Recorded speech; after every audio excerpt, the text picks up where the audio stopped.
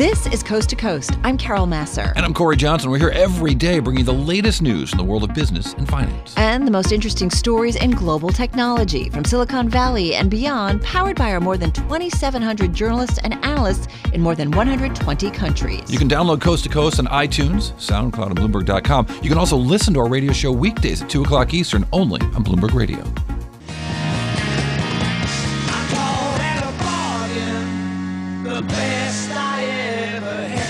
Well, maybe he has some bargains for your portfolio. Alan Lancz is the director of research for LanceGlobal.com, president of Allen B. Lancz and Associates, joining us from Toledo, Ohio. Alan Lancz, always a pleasure to hear your voice and your thoughts for investing. Maybe just give us the ground rules. What does Alan Lancz look for in a stock? Well, our key is as far as risk reward, that's 3 to 4 times more on the reward side than the risk side. So we're very value conscious. That doesn't mean, some of our largest holdings in our managed accounts PIM include, Google and Apple, but they were bought at times when those stocks, even multi-decade favorite Amgen, we bought when they were really out of favor, and people saw Amgen as a one-product company, even though their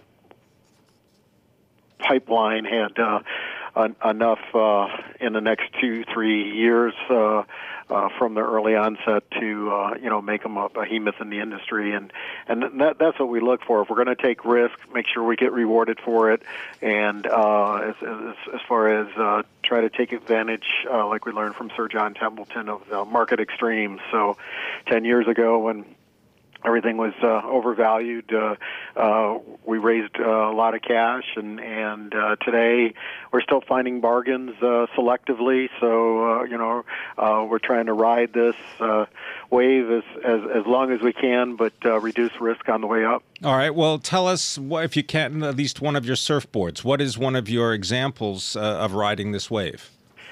Well, when we talked last month, we were saying how energy and telecom were down, double-digit percentage-wise, and I think when you compare that to, at the time, tech was up 39%.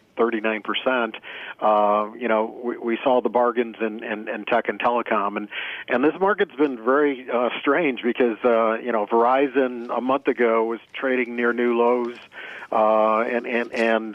Today is approaching a new 52-week high. So the market has really condensed its move. We used to see moves like that when we talked decades ago, over 2, 3, 4 years, and now you're seeing it in a very short-term fashion. And I think investors have to take advantage of that and don't chase these companies and have set buy parameters so you are monitoring risk at an ongoing basis.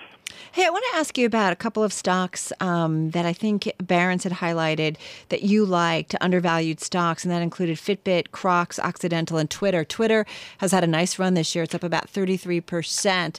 Is this something that you're still holding on to? Yes, Carol, we actually still own all those. Mm-hmm. I mean, we wouldn't be buying them because they've all moved up, but we're holding. I think they do have further upside. There was kind of a barbell approach there, where the Twitter and the Fitbit and the Crocs were obviously more speculative, and then the Occidental on the other end of the spectrum being more income and more financially sound. So that was our strategy this summer when Barron's interviewed us, that basically the opportunities were in small caps that kind of fell through the cracks and were underappreciated or oversold, and then again the energy, because the market was hammering energy, even though there were some good quality long-term buys there. Yeah, Crocs is pretty impressive just this year. Not a name that I've been following that much, under $1 billion in market cap, but PIM up about 64%. Yes. Alan, when do you sell? Or maybe you could even just give us a detailed analysis maybe of how do you leg into a trade? Do you buy, you don't buy the entire position all at once. I mean, maybe even use Verizon as an example, because as you said, if you go back to mid-November, the shares of Verizon are up more than 20% just since mid-November. How do you participate in something like that? Do you buy a small portion, and how do you steel yourself if it goes the other way at first? Yeah, it usually goes the other way. I mean, we're not good at picking a bottom. In 35 years, I think we probably picked half a dozen bottoms. Where the market's turned. Right after we bought it. So generally, what we do, Pim, is we'll buy a Verizon when it gets to a level that we see attractive according to our parameters, and it'll continue to go down, to be honest, and we'll just accumulate. So yeah, we do not buy a full position, and we'll have aggressive buying range, where we will buy it when it plunges below our buy limits, and then just keep on buying as it gets down to our aggressive buying range, as long as the fundamentals are still intact and the reason we're buying it is still apparent. So that's what we do on the buy side, and it's worked well over the years. On the sell side, it's much more difficult. You got to figure, is this a company that's going to be, one of our core holdings, like the companies we talked about, the Costco's and Amgens and Google's, or is it going to be something where we, take partial profits? And many times we'll do that. If a stock spikes 60%, or doubles for us, we might take some of the money off the table and then let the rest of it ride, depending again on the fundamental aspects and what else is out there. Hey, just got about 25 seconds. You included in your research top 10 American companies for the past 100 years. You showed 1917, 67, and 2017. Just very quickly, why? Well, I just think it's fascinating how it's changed, and even with the Bitcoin now, and how these companies. I mean, there's none, as far as from 50 years, let alone as far as from 100 years. And I think it's important for investors to keep that perspective. Swift and Company back in 1917, one of the top 10 American. In 67, Sears was one of the top 10, Pim, and then in 2017, you got things like Alphabet and Apple. Times change. Alan Lancz, thank you so much of Lancz Global, right here on Bloomberg. Bright copper kettles and warm woolen mittens, brown paper packages tied up with strings. These are a few of my favorite things. All right, so are you stuck a little bit when it comes to a gift idea for that someone special? Well, how about a private photo session with an acclaimed photographer, or perhaps something doing good, a gift of a clean water well to those who need it? It's time for the 2017 Fantasy Gifts from Neiman Marcus. Mimi Sterling is Vice President of Corporate Communications and Public Relations at Neiman, and she joins us on the phone from Dallas. Mimi, nice to have you here on this Wednesday with Pimm Fox and myself. So tell us a little bit about, for those who might not be in the know, I always love this section of Neiman Marcus, those fantasy gifts. Tell us a little bit about them. Thank you for having me today, and happy holidays to everybody. To you too. So thank you. This is our 110th anniversary at Neiman Marcus. We opened our doors here in Dallas in 1907, and to celebrate our 110th anniversary, we have amazing different fantasy gifts that we are selling this year. In fact, some of them are already sold out, so I'm thrilled to tell you about all of them, but especially the ones that are still remaining. And one thing we do like to remind everybody is that each of these gifts has a philanthropic focus, and a portion of the proceeds of each gift goes back to the Heart of Neiman Marcus Foundation, which supports youth arts education in different communities around the United States. And in some cases, these gifts benefit global initiatives as well. Well, Mimi, I'm wondering if you could tell us some of the gifts that have already been claimed. This way, I don't have to worry about what to get Carol Massar. Sure. Always good to know where you're what you're shopping for when you pull out your list. So a few of them that have already sold. One is the Ryder Cup experience. Oh, yeah. And this is a trip to Paris for 4 people to spend what we're calling Behind the Greens experience with Jim Furyk, the renowned golfer. It's a $250,000 experience in September 2018, and we have a buyer. So that one's already been sold. It's very exciting. Another one that's already sold is the experience with Gray Malin. So he's a really well-known photographer who shoots a lot of beach and other scenes, but a lot of beach scenes from a helicopter, so an aerial photography adventure. That would be cool on your Instagram account, no doubt about it, right? Totally, and he is quite prolific on Instagram. It's Gray Malin. And the trip is $35,000. It's a trip for you and a guest, so a couple or or two friends to Santa Monica. You'll stay in a beautiful beachside hotel and then go in an aerial photo, adventure with him, where you'll help him pick the next spot for his photo shoot, capture that photo with him, and then come home with a framed print as well as a handful of different products that he sells. He has a few books out that are really beautiful, trays, water bottles, candles, etc. Really a young, modern gift. And I love to tell people, Gray was actually one of our interns in Neiman Marcus a couple of years ago. Love that. So when we met him about this gift, he was so excited to be back with us in Neiman Marcus. Coming full circle. I do want to hear about some of those that are still available, but just quickly, how do you come up with these ideas every year? This is one of the most fun things that I work on. Of course, there's a team of us, so it's not just one person that pulls all these together, of course. We call it our team of elves. So what we do is we're having a meeting this week for next year. So it's sort of always Christmas here at Neiman Marcus. There's a handful of us, people from the creative team, from marketing, different of our merchant partners that all get together. And we have proposals that come in from around the world. We have people pitching us ideas all year round. We also come up with some of the ideas ourselves.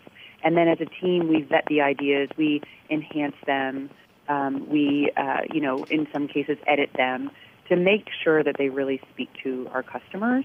And whether that is, a Madame Alexander and Kid Craft gift that may speak to a grandparent looking to buy a grandchild a memorable $8,000 dollhouse, to a $1.6 million experience in Times Square for New Year's Eve. We really looked, for a broad range of offerings, something for a sports enthusiast, something for Wait. $1.6 million for a New Year's experience? Tell me about that one. Okay, yeah. So that's one of our most exciting gifts this year. It is a trip to New York City. It's for 300 people, so it's you and 299 of your closest friends. It is in partnership with the Knickerbocker Hotel, and you will be at eye level with the ball that drops right in the heart of Times Square. It's a very elevated experience, both figuratively and physically, where you'll be on the rooftop of this hotel. You get 150 hotel rooms for 2 nights, and then an experience like none other, the really height of luxury for this New Year's Eve experience. And if you actually amortize it out, it's about $5,000 a person. And with 2 hotel rooms and this priceless evening, I have a way to talk you into it. It's not actually a bad deal. Only $5,333 each. I mean, it calling almost my sounds family now. It almost sounds reasonable. Who decided or who selected the his and hers 27 the Rolls Royce Dawn convertible? Is it a convertible? Yeah, it's a convertible, right? Yeah, and one thing we're really proud to point out this year is that we've taken the gender out of this conversation. So each year in the past, decades, we've always offered something kind of his and hers. And the history of those gifts are really fun to talk about. And in many cases, they were signs of the times where they did have quite stark gender portrayals in them. This year, we feel like really that gender conversation is... So it's yours and mine. Today. I beg your pardon. Yours and mine cars. Exactly. So if, to a mother-daughter, 2 best friends, his and his, hers and hers. Does it have to? Do you have to take? Can you change the orange? I understand that one of them is blue and the other one is orange. It's like the Hermes orange. It's nice, Pim. So we have 2 available. You can purchase one at a time. You don't have to buy them together. The orange color is a Saint-Tropez color. That's how we're calling it, really to reflect that sunshine and energy of the south of France. And it is it's called the Rolls-Royce Dawn. It's a V12. I've personally ridden in these cars. It is an experience like none other. And then the blue is Lago di Como. It's a beautiful color that reflects that northern Italy, lake where I dream of going, frankly. And the cars you're going to wave at George Clooney as you perfect. Drive by in this. Yes, in the hey, Dawn. Amal, my best friend, George Clooney, and the twins. So they are available one at a time. And one thing I am very pleased to say is that we have sold a handful of them. I love that. purchasers was a same-sex couple, actually, out of the New York area. So we had Good two stuff. gentlemen purchase the duo. Mimi, we got to run. Happy holidays. Happy Christmas. Mimi Sterling, Vice President of Corporate Communications and PR over at Neiman Marcus, on the phone from Dallas. Pimm Fox, Carol Masser. We're Bloomberg Radio. Move around. Motion creates emotion. I feel the earth move under my feet. You move like they do. I've never seen anyone move that fast. Shake. Shake. All right, people, let's move like we've got a purpose.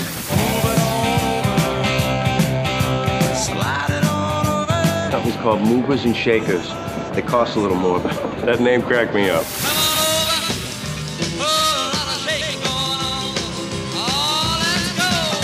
Bloomberg Markets, Movers and Shakers with Carol Masser and Corey Johnson on Bloomberg Radio. All right, everybody, time for a look at some of your movers and shakers, winners and losers on this Wednesday afternoon. Corey's off. Pimm Fox in the house with me right here on Bloomberg Markets. Quick check on the S&P 500, 233 names in the index higher today, 266 lower, 6 unchanged. Pimm, I want to talk a little bit about the toy makers because Mattel and Hasbro, yes. Yeah, right. We keep seeing them certainly in the news a lot, and they come up on the biggest gainers and losers in the S&P 500. Mattel was a big loser in this session yesterday. Big gainers, up 6.6% in today's trade to $15.59 a share, still down 43%. And keep in mind, yesterday we had Monness Crespi cut Mattel to neutral amid a likely conservative outlook, but Mattel bouncing back in today's session.